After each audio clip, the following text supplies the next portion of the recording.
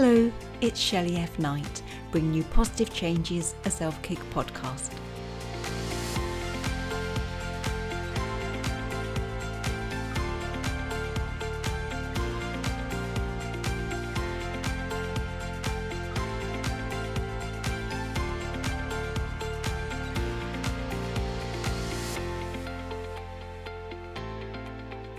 So today we're joined by comedian Mike Kaplan, and he has performed on The Tonight Show, Conan, The Late Show with David Letterman, Late Night with can't even say it, Late Night with Seth Meyers, and The Late Late Show with James Corden.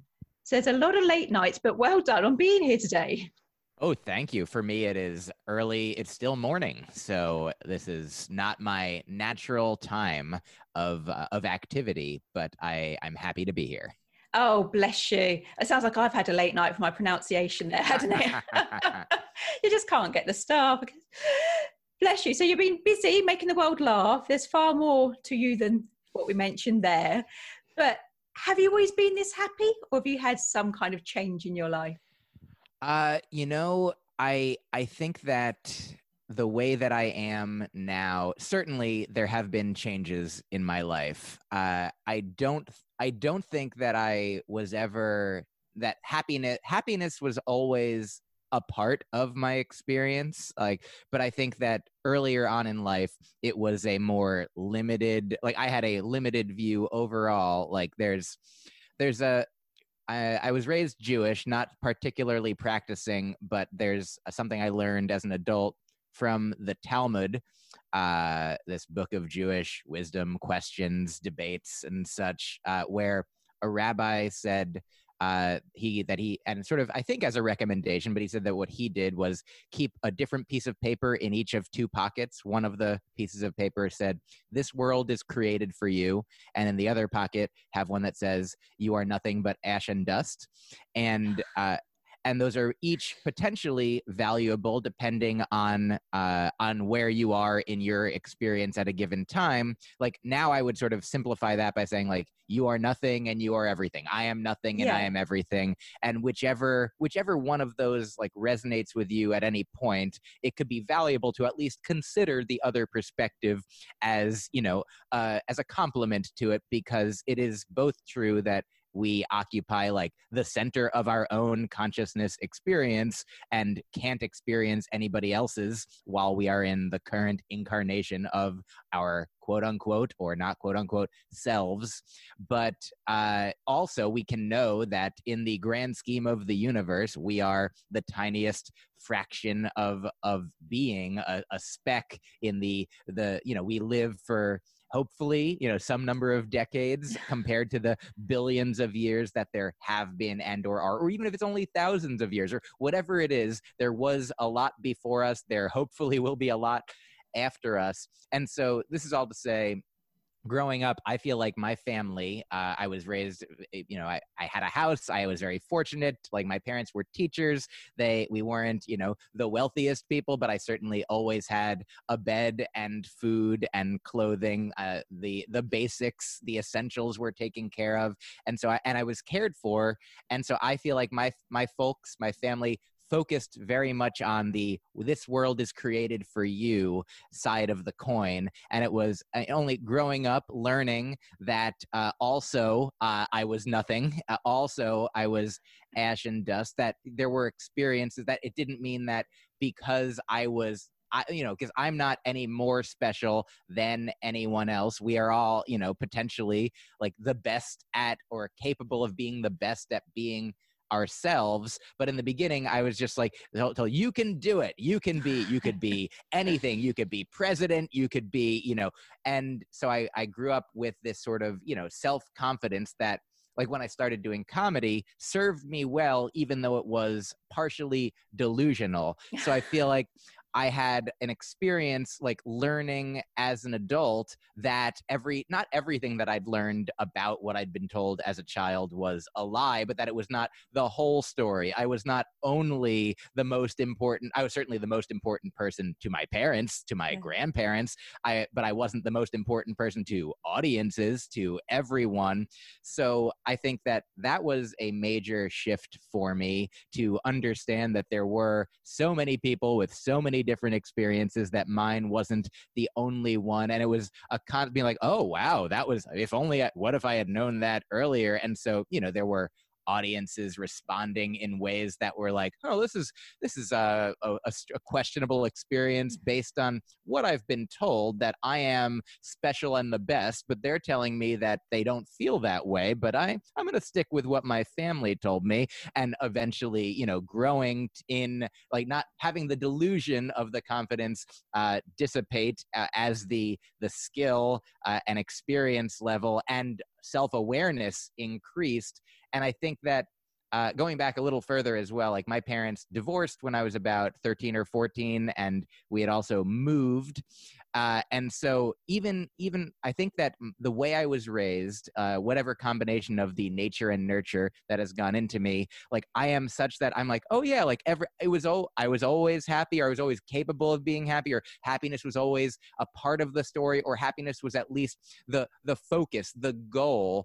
And at that time, I had just moved and left all the kids that I had known and had to make new friends, and was shy and introverted and didn't do the best job of making new friends at the time. And so my high school, my secondary school, whatever, like from age like 13 through 16, I was sort of much more isolated in this new town where I didn't know that many kids. I did well in school and I had friends at school, but they didn't really translate to outside of school. It was just like, oh, these are like my coworkers, I guess. Like I'm fine. Like I wasn't miserable all of the time, but sometimes I did eat lunch alone at my locker because I didn't feel like I had a group of friends that I could just always go and be like, hey, we are friends. I sit with you.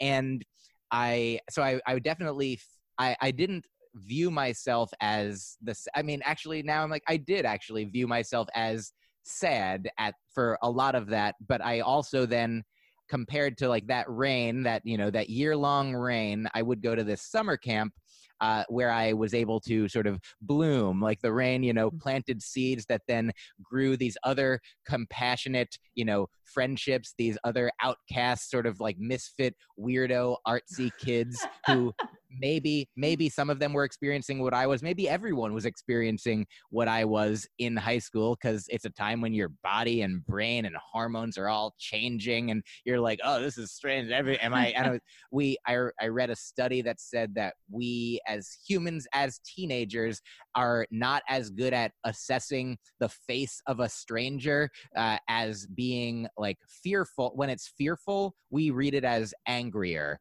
So there's a bunch of kids potentially in high school, learning from the outside, from their perceptions. Like, I think everyone's angry, maybe at me, but and so you're afraid of everyone else, but they're also just as afraid of you. And even if they are angry, that probably comes from fear. But certainly I didn't know any of that or have that context as a possibility. I was just sort of living partially in fear, partially in isolation, partially in sadness, but then was able to, through the benefit of growth and the benefit of this magical summer camp that helped me learn that there were other like people who were just sort of loving as their default, as my family had been. But I'm like, my family has to be, but like these are people who are getting to know me, I think, for me, not just because of my genetics and that they made me and that I'm part of them, and that it's sort of not self-serving, but to be like, oh, we love you because you're us and we love ourselves, like, which is itself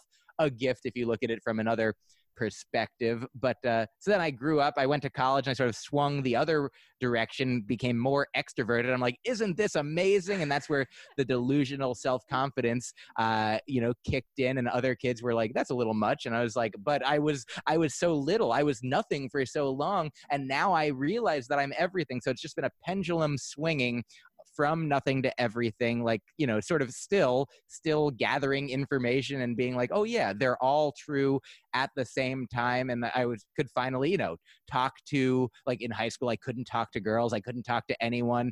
Eventually in college, I started dating people, and maybe at the end of high school as well. And then I got married in my 20s. And then that was one of the other first, like, as an adult, one of my saddest experiences was divorcing, even though it was the right thing overall.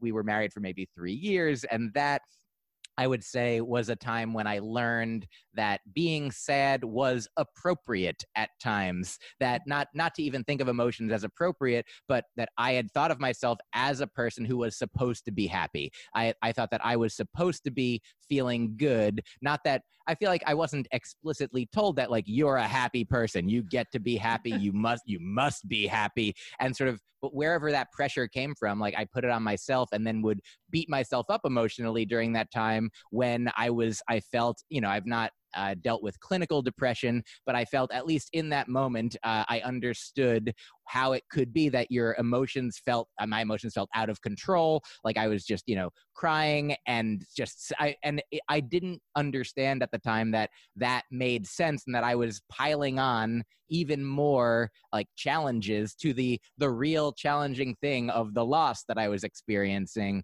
And so I guess this is all to say, no, I wasn't always just exclusively this happy. And I'm also not now, though I am very happy to be talking to you about it all. Oh, Mike, you're so lovely. So the clinical depression, did that come in after the divorce? Or was it rumbling from the teenage years? When did it start? So just to be clear, I've never been diagnosed. I would say that the depressed feelings that I felt started after my divorce because of the divorce, because of, like, more like, if I'm not, I feel like sometimes the loss of a partner, whether through divorce or, I haven't experienced the loss of a partner through any other means than just deciding to not be together anymore. But, I recently experienced the loss of a grandmother, though it's interesting to even think of it as a loss, because, in one way, her physical presence is no longer, I can't call her on the phone and have her answer anymore, though I can call her up in my mind and think about her and talk to her. I could call up the podcast I recorded with her and literally listen to her voice. And so I'm very grateful for that. But it's sort of like a sea of, it's not just happy, it's not just sad, it's sort of all the emotions perhaps amplified. And so when I would say that I've experienced circumstantial, like, even I would not even necessarily call it depression because of depression's association with, like, it is a diagnosable clinical mental illness that I don't think I have had, but I've had these circumstantial bouts with sadness because of the loss of a loved, the loss of a grandmother, the loss of a partner to divorce, the loss of, whenever a relationship ends. I've experienced, I think, what makes sense as a commensurate sadness with that experience. And then similarly in high school, I don't think I was clinically depressed, but I think I was either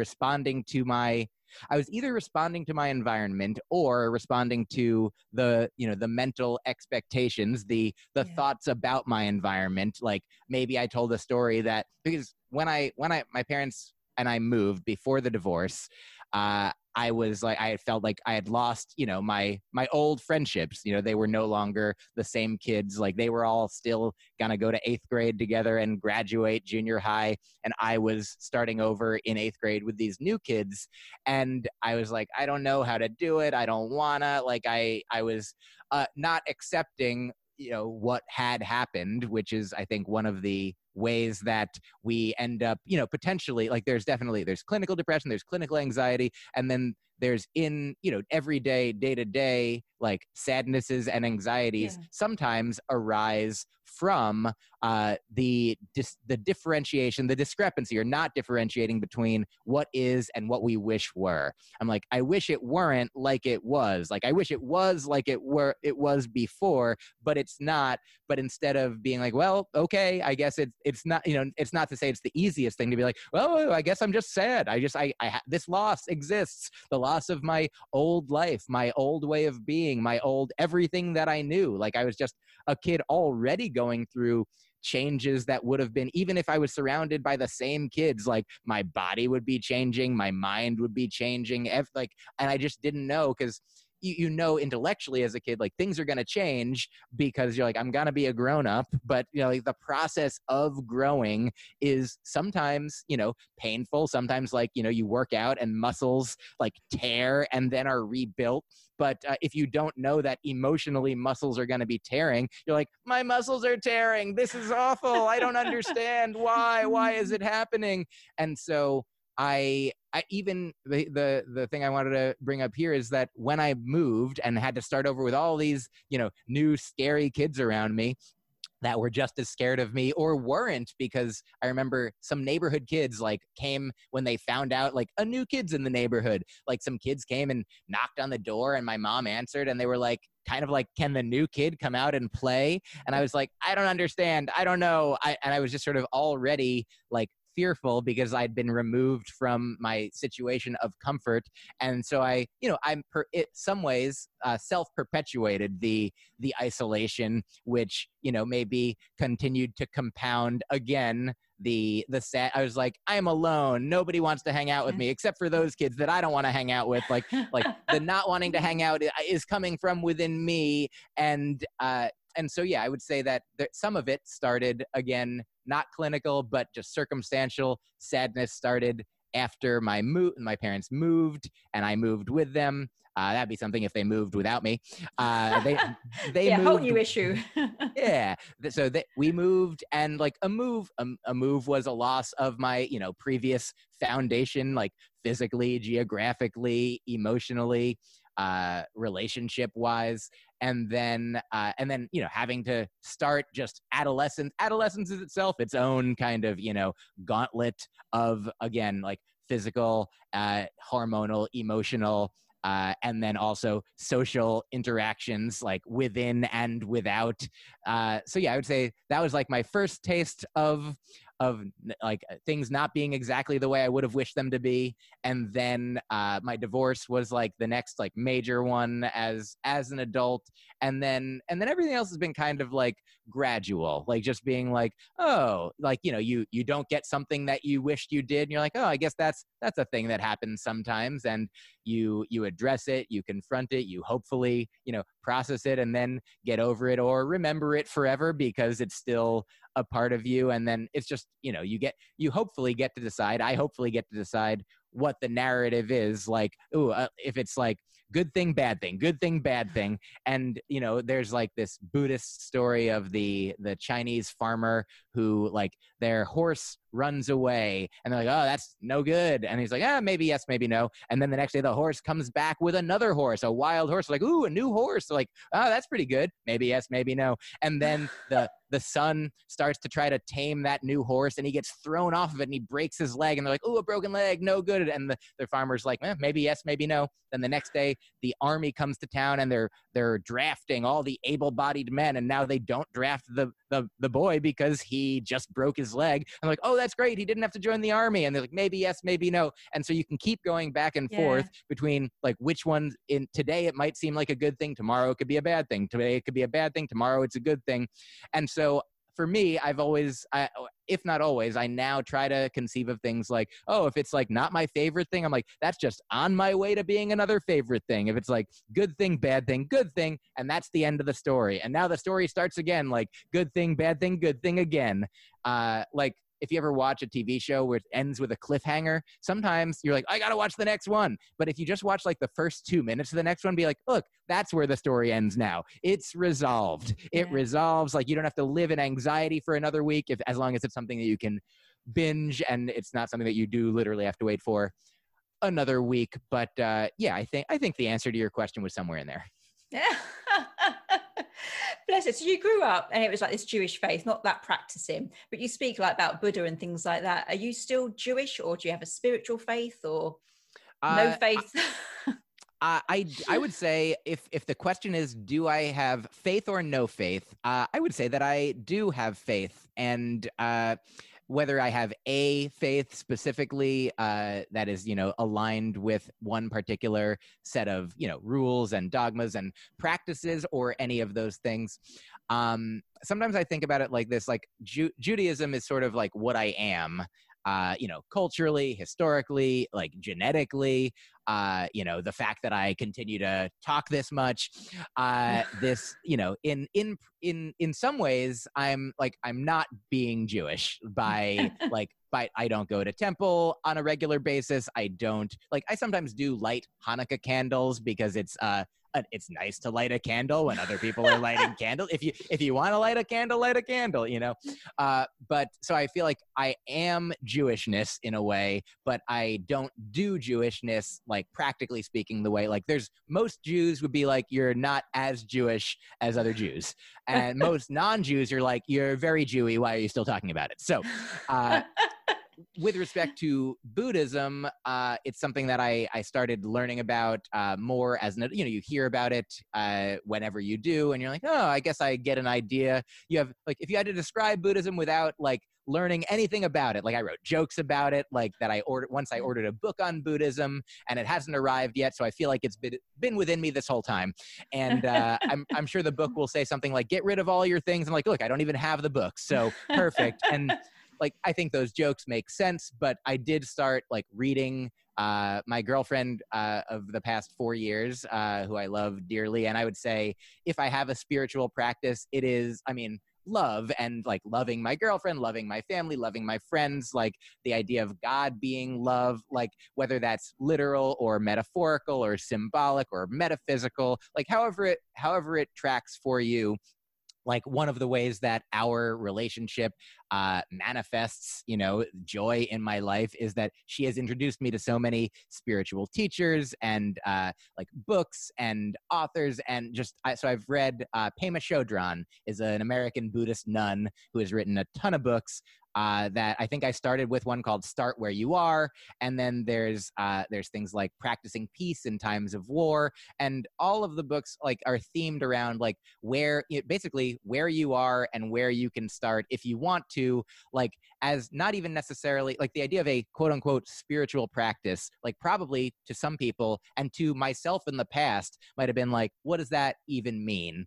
And part of it for me is now, it means meditation is something that I started doing maybe 5-ish years ago, not in necessarily a Buddhist paradigm, but I just started with Headspace, just an app. And then there's I moved on to Insight Timer, which I use sometimes. And then there's an app called Waking Up. There's all these apps that it's oh, so you're using a robot to help you get more in touch with yourself, yourself as a human and all other humans. And kind of, yes. Because everything can be a tool. I could just sit and quiet and listen and close my eyes. And we do have we moved into an apartment that has a nice backyard area. There's a garden.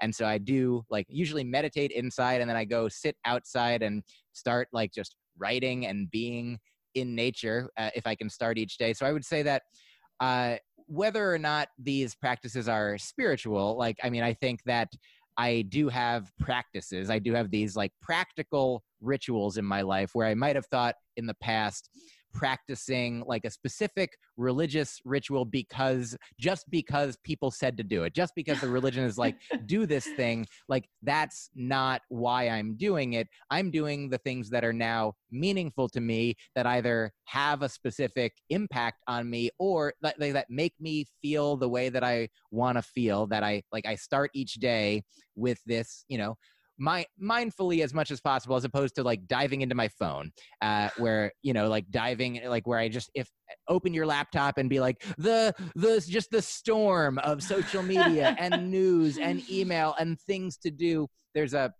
My girlfriend introduced me to this book by Alan Cohen, who's another sort of spiritual teacher.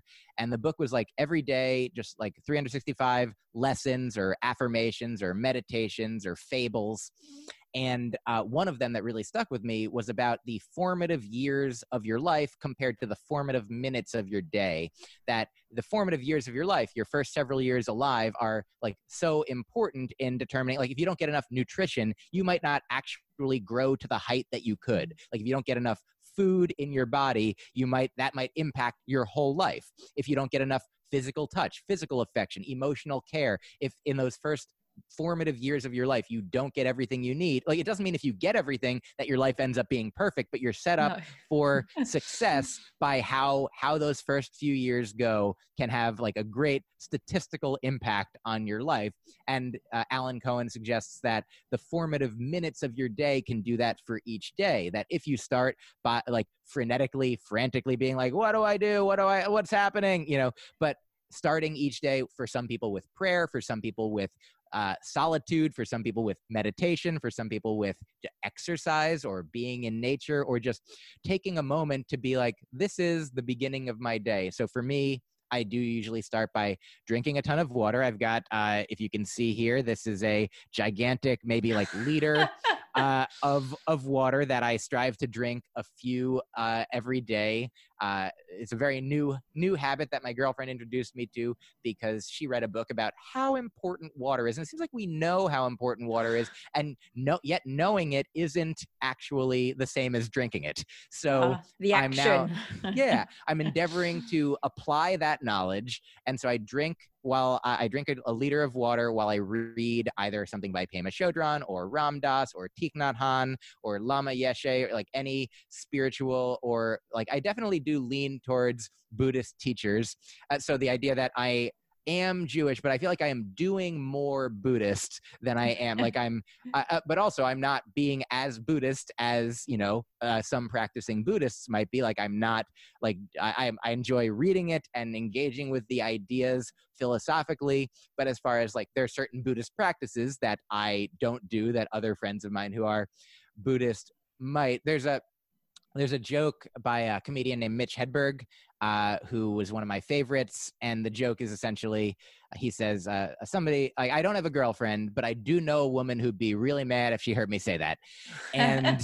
And so a friend of mine once asked me, he's like, Mike, are you a practicing Buddhist? And I said, I'm not, but I do know a Buddha who'd probably be pretty fine either way if he heard me say that, And so like, I'm certainly more Buddhist than non-Buddhists and less Buddhist than Buddhists. The same as I'm more Jewish than non-Jews and less Jewish than Jews. And so I would say that those are some points along my path of learning about spirituality, learning about like myself and what works best for me. And that I think that one of the, if there's a spectrum of like spirituality to religion, like religion is maybe something that everyone does. Like, it's like, oh, we all do this. Spirituality perhaps is like more on the personal end of things. Like what are your practices? What do you do? It might be also connected to a faith tradition, a religion, but it also might just be like, I do this, like I meditate each morning in this way. I do these free writing exercises afterwards in this way. I think about gratitude. I think about kindness. I think about, those things because they're helpful to me and they're potentially helpful to others. And even just talking about these things is like, what do if I wake up in a frantic state of mind and I sit down to write, like maybe I'll just start from a place of gratitude. Like, what do I have? Like what is abundant in my life? Because I'm grateful to even have the time to sit down and write and express how I'm grateful to have the time to sit down and write. And even if it is that like repetitive, like it's a soothing like concept to be like, oh, what do I have? Because most of the time, for me, like, animals aren't attacking me. I'm not like, oh yeah. I mean, we evolved to have these, this evolutionary like reaction, these instincts. Like anxiety comes from being like, oh, is that a threat? Like, should I run? And most of the threats that, and some people are living with actual physical threats in their lives, and I hope I want them to not. I would love for everyone to be at a place where that is not so. And I know that for me, like right now, like there's a book called The Gift of Fear that I read, again recommended by my girlfriend, and one of the things in it So my religion is my girlfriend, essentially. But in this book, it talks about, like, one of the things that really stuck with me is that, like, when an animal is afraid, like if a zebra senses a lion, it doesn't stop and think like, I am afraid of what that lion might do to me. It's just instinctually running. Like when there is a reason for fear, like then that just takes over. And that we as humans, because of the brain mechanisms that we've evolved and developed, we now, like, we have the capacity to think outside of the moment. You know, like animals are in a way more zen than we sometimes are or have the capacity for. But the thing is that when we are thinking like, I'm afraid of something that's going to happen, if we have the wherewithal and the time and the energy and the moment, the presence, if we're in the moment thinking like, I'm afraid of that thing, that means that right now that thing isn't happening. Like if there was a lion coming after us, we would also be running. We wouldn't be like, which way should I go? What should I do? Or maybe with like a bear, what would we're like, Buddha say? Yeah. What would Buddha do? Exactly. I think maybe Buddha would sit there and who knows, but levitate. Yeah, levitate. That would definitely, if I could do that, but then definitely levitate, like for a bear, play dead. For a lion, levitate above the lion. Wonderful. But we'd be running. So if you have the moment, I'm like, oh, most of the time, the things that I am afraid of aren't happening, you know, like ultimately the largest fear maybe of death, of non-existence, of whatever change is happening, whatever, like, oh, what is the unknown future? Like, it's definitely not here yet, because like now is the only thing that's here. And so I guess I would say that the thing that I've gained most from Buddhism, like I have a friend who is raised Buddhist, and she said that like meditation for her, and as I understand it, is like all of the meditation, like coaches and teachers and apps and guides. The goal is like not to, like, one more analogy. There's a book I read called Several Short Sentences on Writing. And the author, Klinkenborg, he says, I'm going to teach you not to write like me, but hopefully I'm going to help you write like you, like hopefully help you discover like what works for you and who you are as a writer, and how you can be the best you version of yourself. How you can be the best writer that you can be, not just to mimic me. And that meditation is the same way. Like, you don't meditate because somebody's like, here's how you do it, and just do it, and don't even think about it, don't feel it, don't reflect. Like, the goal of meditation for me, and I think for many, but I can only know it for me as I understand it, is do it. And if you gain value in it, then that is why you do it. Like, try it because someone suggested it who maybe made sense, or you respect that, like, oh, you're living your life in a way that makes sense to me. Like, I've heard there are both scientific, valuable, like empirical data that support meditation being helpful to a person. And then also like the woo-woo community is like science and magic both agree that meditation makes sense. So like, why don't I give it a shot? So I tried it and I was like, I don't even know if I'm doing it right. I feel like I'm just sitting here listening to a person tell me to breathe, and I already was breathing, and now, but just to focus on my breath and try not to have my mind wander off. But if my mind does wander off, and I realize that, then just note that, and then come back and like try to let the thoughts flow. Like, oh, they're just like thought, like clouds in the sky, and the sky is always there, even if the clouds are blocking, and be like, oh, just let those, oh, there's a cloud and there it goes, and oh, I'm the sky again, or the sky is present. And so that the idea of meditation for me, like eventually I was like, oh, this is like, something shifted in my mind that I was like, oh, I think this is what the thing is. And as I was thinking that, I'm like, oh, this isn't it anymore. But like, while I felt that meditation had a positive, it affected me in a way that I appreciated, that I felt valuable and meaningful. And that's why I meditate, not because somebody said to do it, but because I found that it was valuable. And so that's, I feel like, a thing that is often with faith. People are like, the whole point of faith is that you can't verify it, that you believe in something that is beyond you, that you'd be like, well, I just believe in this thing. But that this spiritual practice of meditation is almost like by definition the opposite, that it's something that you can check for yourself, and that in some ways you get to check for yourself, that like all of life is in a way like that, that we're given all these all these pieces of information by our families, by our teachers, by our environment, by our culture, by media. You get access to everything that you see and sense and take in, and then what do you focus on? Like what are the things that you choose from like the infinite buffet of life to be like, this one seems valuable to me, I'm going to continue to, like, what, as Thich Nhat Hanh would say, like water this seed. You know, if somebody angers you, you can water the seed of anger, or you can water the seed of like compassion and understanding and empathy and forgiveness, and then whichever ones you water, then those grow.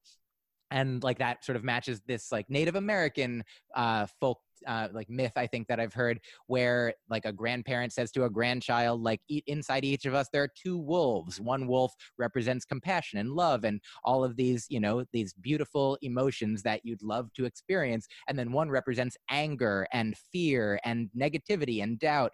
And then the child says, which one wins in the battle between these wolves? The grandparent says the wolves are constantly battling. They say, which one wins the battle? And the grandparent says, whichever one you feed.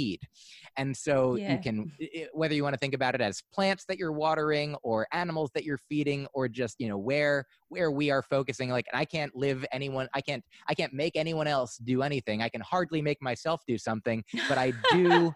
If I can make anyone do something, it is myself. And so I'm grateful that I've gotten these lessons from all these different, you know, sort of faith traditions or spiritual paths that most of the great teachers that I've like listened to and read and experienced the teachings of, the wisdom of, like the wisdom as this, like the moon that every finger is pointing at, like, oh yeah, like that, it all at the core, like every religion and every faith tradition that is, you know, that is valuable, it's all about love for self, love for others, forgiveness, atonement, you know, not to say just like view everything with a positive brush, but to, you know, both be present and engage with what is there. When there is sadness, address the sadness. When there is joy, like express the joy, like experience, like gratitude and compassion and love. And so, like some people have said, like I feel like every teacher, like the Dalai Lama has said, like, if you're Jewish, be Jewish. If you're Buddhist, be Buddhist. And I'm like, oh man, that makes me want to be Buddhist, even though I'm Jewish. But there's like a yin yang there. And like all of these teachers are like, you know, whatever, all of the paths can get you there. That like there's this Jewish imagery, a Rabbi Kligfeld, who I have interacted with and a friend of mine is friends with, and he passed along this sermon that he gave me once. He gave a sermon and then he passed along the sermon to me. And the sermon is basically about, imagine like a wall or like a sheet, on the other side of which is like the light and love and God and truth of everything. Just there's this light that represents universal like oneness and connection and communion. And then we are on the other side of this barrier, and there are holes in it, and we can see the light coming through it. And then if you get close to any one hole, like it could be the Judaism hole or the atheism hole or the Hinduism or Islam or Zoroastrianism or Catholicism or ayahuasca or, you know, different psychedelics, like each one, or science, like there's all these different holes that you can, as you get closer to it, like then the light comes through stronger. And you're like, oh, that's why Jewish people might be like, man, there's so much, Judaism is so rich, like this seems like the one. And then Catholicism, like, oh, this one seems rich, this seems like the one. Whichever one you're looking through, you can look deeper and deeper and deeper and get more and more of the light. And if you stay farther back, you can be like, oh, there's like there's light coming from all of them. Like the light is the truth on the other side. Like the fingers are all pointing at the same moon, like the paths are all leading up the same mountain. It's just different, the same truth being spoken in different languages. And so that, I feel like my Buddhist friend, a friend of mine who teaches Buddhist classes that I go to sometimes, like, and he is a practicing Buddhist, and he and I were talking recently. He's like, do you think that like there's something lost if you are like not following one path specifically? He's like, I've chosen to follow this path, but it seems like you are more a pioneer in all these directions, you know? And definitely, like, there are things that would be potentially lost either way, like that in a given human life, you only live a certain amount of time, and you cannot learn everything in that life that exists, because there's billions of years and billions of humans worth of experiences. So we get to choose our own path. And if you want to choose one path and go deep, deep, deep into that, that makes sense. And if you want to choose to have an assortment, like, then I'm like, oh, I wouldn't even have all of these analogies if I didn't experience and explore. And I'm like, if he believes, he's a Buddhist who believes in reincarnation, I'm like, maybe next time you'll do what I'm doing. Maybe last time you did what I'm doing. Yeah. Maybe next time I'll do what you're doing. Or if you're like, well, this is the only one, so get out of it what you can, then certainly this is the only time that I get to be me in this moment. So I would say, yes, I do have a spiritual practice, and this is it. Bless you. There we go, in a nutshell. Oh, yeah. So you're really well read. I've got that. But I was going to say, what's the best advice you ever had? So I thought, you spoke about your grandmother, and I was raised by my grandparents. I think they're amazing. What's the best piece of advice your grandmother ever gave you? That's really that's a great question. I say that because I don't know that I've ever been asked that about her. Here's what springs to mind immediately is so I've been doing comedy for a long time, and the latest album that I just put out, there's one portion of it where it evokes something that my grandmother, I don't speak about her exactly, but there's part of it that I realized I'm like, oh, I think this is coming from me and my experience. And then also I'm like, oh, and also it's like literally a thing that she had in her home, like sort of a sign, like just in the front hall, like one of the first things you see when you come in her condo. It was a sign that said, be nice or get out. And like, I feel like that encapsulates like so much of like who she was, because it's like it's itself sort of like this yin yang of experience that like it really represented who she was. Like, she was kind and loving. She loved me like for who I was, regardless. She would say to me like, I'm when I'd call her, she would say, I'm just happy to hear your voice. And then she's like, I gotta go now. She's like, I heard it. That's enough. She doesn't need to hear it say specific things for a certain amount of time. She's just like, your voice, check, got it. All right. That's it. Like, it's just nice to hear it. I heard it. I know it. I can remember it. And now it's nice for me to even just imagine that. And so I guess in a way that was like not explicit advice that she gave me, but that she was essentially like showing, if not telling, like that who I was, that, I was loved for who I was, that that essentially we are all like lovable, that we all start as babies. We all start pre-babies where, before you're born, like you certainly didn't do any, maybe you did something, but if you believe in past lives and karma, but certainly for this incarnation, like you start as a baby and that baby didn't do anything to anyone. And I think most people, most reasonable people, most caring people, which I think is most people, would be like, that baby deserves love. That baby deserves love. And if the baby doesn't get the love that it needs,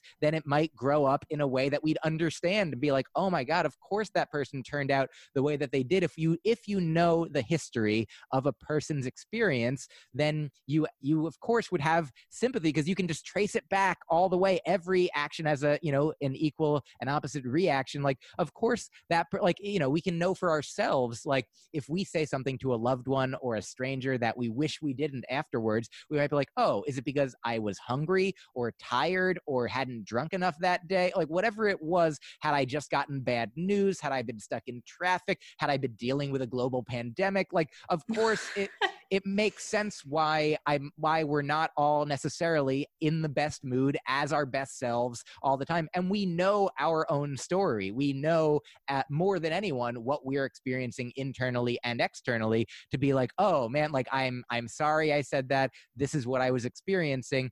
And then to be able to be like, okay, well, then probably other people are also having their own internal experiences that can explain, if not justify, if not say like it's right for someone to like say a cruel thing, a mean thing, a harsh thing, but clearly either something just happened to them or something happened to them long ago. Like there's one of the books one of the spiritual texts that my girlfriend introduced me to is called A Course in Miracles.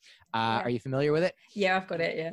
Yeah, it's I had never, like, before Marianne Williamson was running for president in America, my girlfriend knew her, and she essentially, you know, is a spiritual a guide in, and she sort of preaches in the gospel of A Course in Miracles. And so we went to see her speak a number of times, and there's really, I mean, there's good stuff in there. It's like another, like, there's a thing in there that really speaks to me, that really, I mean, speaks to, I think, so much, is that A Course in Miracles offers everything in life, every action, everything that any person does is either an offering of love or a call for love.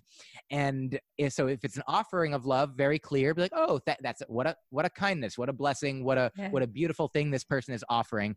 And then if somebody is rude or aggressive or mean or says or does something, they'd be like, I wish they didn't do that. Like, why did they do that? And the reason why they did that is that it is literally, you know, in a way, a call for love. They are coming from a place of, you know, fear, doubt, insecurity, like the seeds that we wish weren't watered being watered, that go back long enough that ultimately it's like, I wish it were a better way. Like, I have a friend named Ramin Nazer, who makes beautiful art on Instagram and books. And one of the arts that he made, like, was actually similar to a joke that I heard years earlier. And I don't remember the name of the comedian who came up with, who said this joke. I wish I did.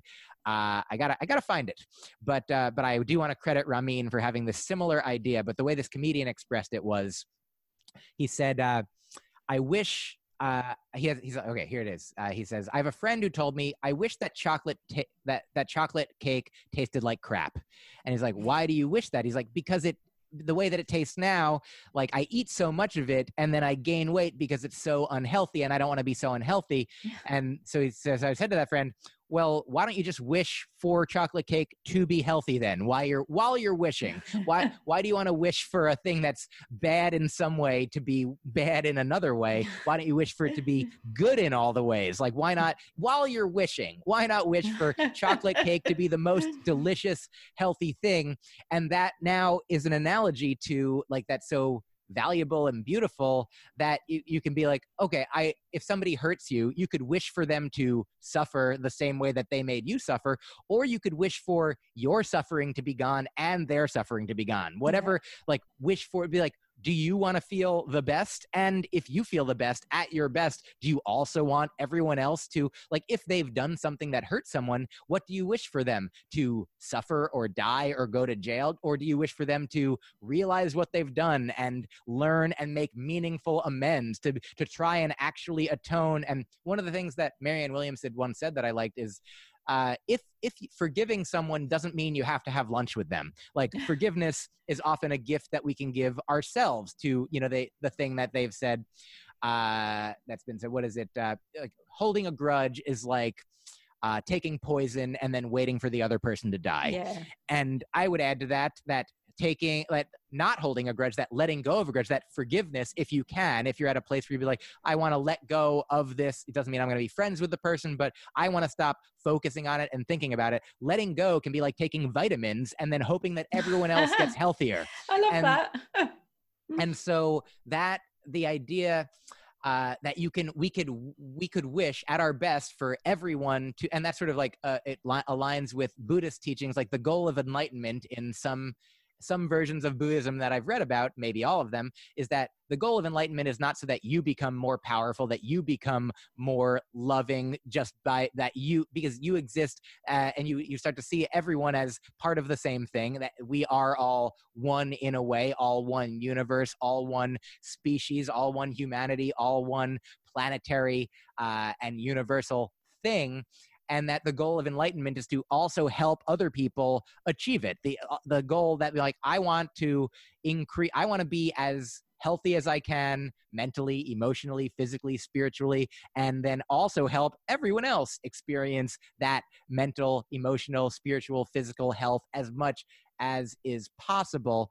And so this is all to say, when my grandmother said, be nice or get out, it's nice. Like, you know, I like the be nice.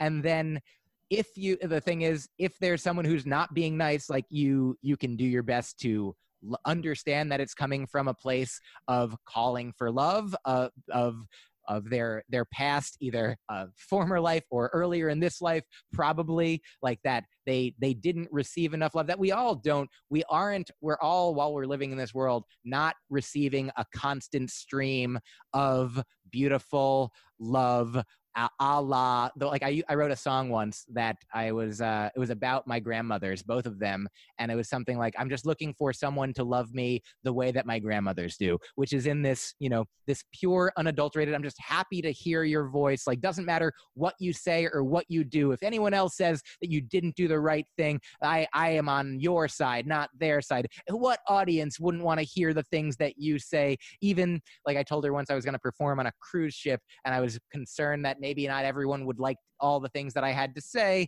because they weren't just coming to the show to see me. They were just on the ship. And my girl's like, who wouldn't like the things that you say? And I'm like, well, it sounds like you don't like the thing that I'm saying right now. But she's like, I love you and I love everything that you say. And I don't care that I'm saying it in this tone. Like, I love you. I'm loving of you. Be nice or get out. Be nice to yourself or get out of my sight. And so just that advice that we can both, the idea of yelling, be nice at someone, which is part of one of my jokes in this album. Like the idea that, yelling, be nice isn't necessarily the nicest way to get that message across, but the message is there. Like the sound of someone's voice, notwithstanding, like being kind to ourselves, being kind to others, like loving people for who they are, loving yourself for who you are. Like there's one more Buddhist teacher that I like quoting, is I think his name is Shunryu Suzuki, and he said to his students, he's like, you are all perfect exactly as you are, and also you could all stand some improvement. And that is what we all are. Like, we all only could have become who we are based on the genetics and environmental circumstances that preceded us. The universe all happened the way it did, and we can't undo it until time travel is real, which so far only seems like we can travel forward in time. But like everything that happened led us to be who we are. This is the only way, so it has to be the quote unquote best way, the most perfect way, because it's the only one. And also, we certainly can improve ourselves and then also the world around us. So I would say, yeah, be nice or get out, but mostly be nice is I'm glad that part is first, not just because it's alphabetical. Bless you. Well, sadly, talking of time travel, we are out of time, but I wanted to thank you for joining us. Oh, wow. And if people want to find you, you're Mike Kaplan, but that's MYQ, and you've got that, haven't you, all over all your social media channels? I do. That is definitely so. Fabulous. I'm so grateful that we had this time. I imagine you might have had many more questions that I would have also answered at extreme length. I like quantity, and my goal is to have the highest quantity of quality. And so I'm talking the fastest that I can to get it all in. But thank you so much. I really appreciate the opportunity.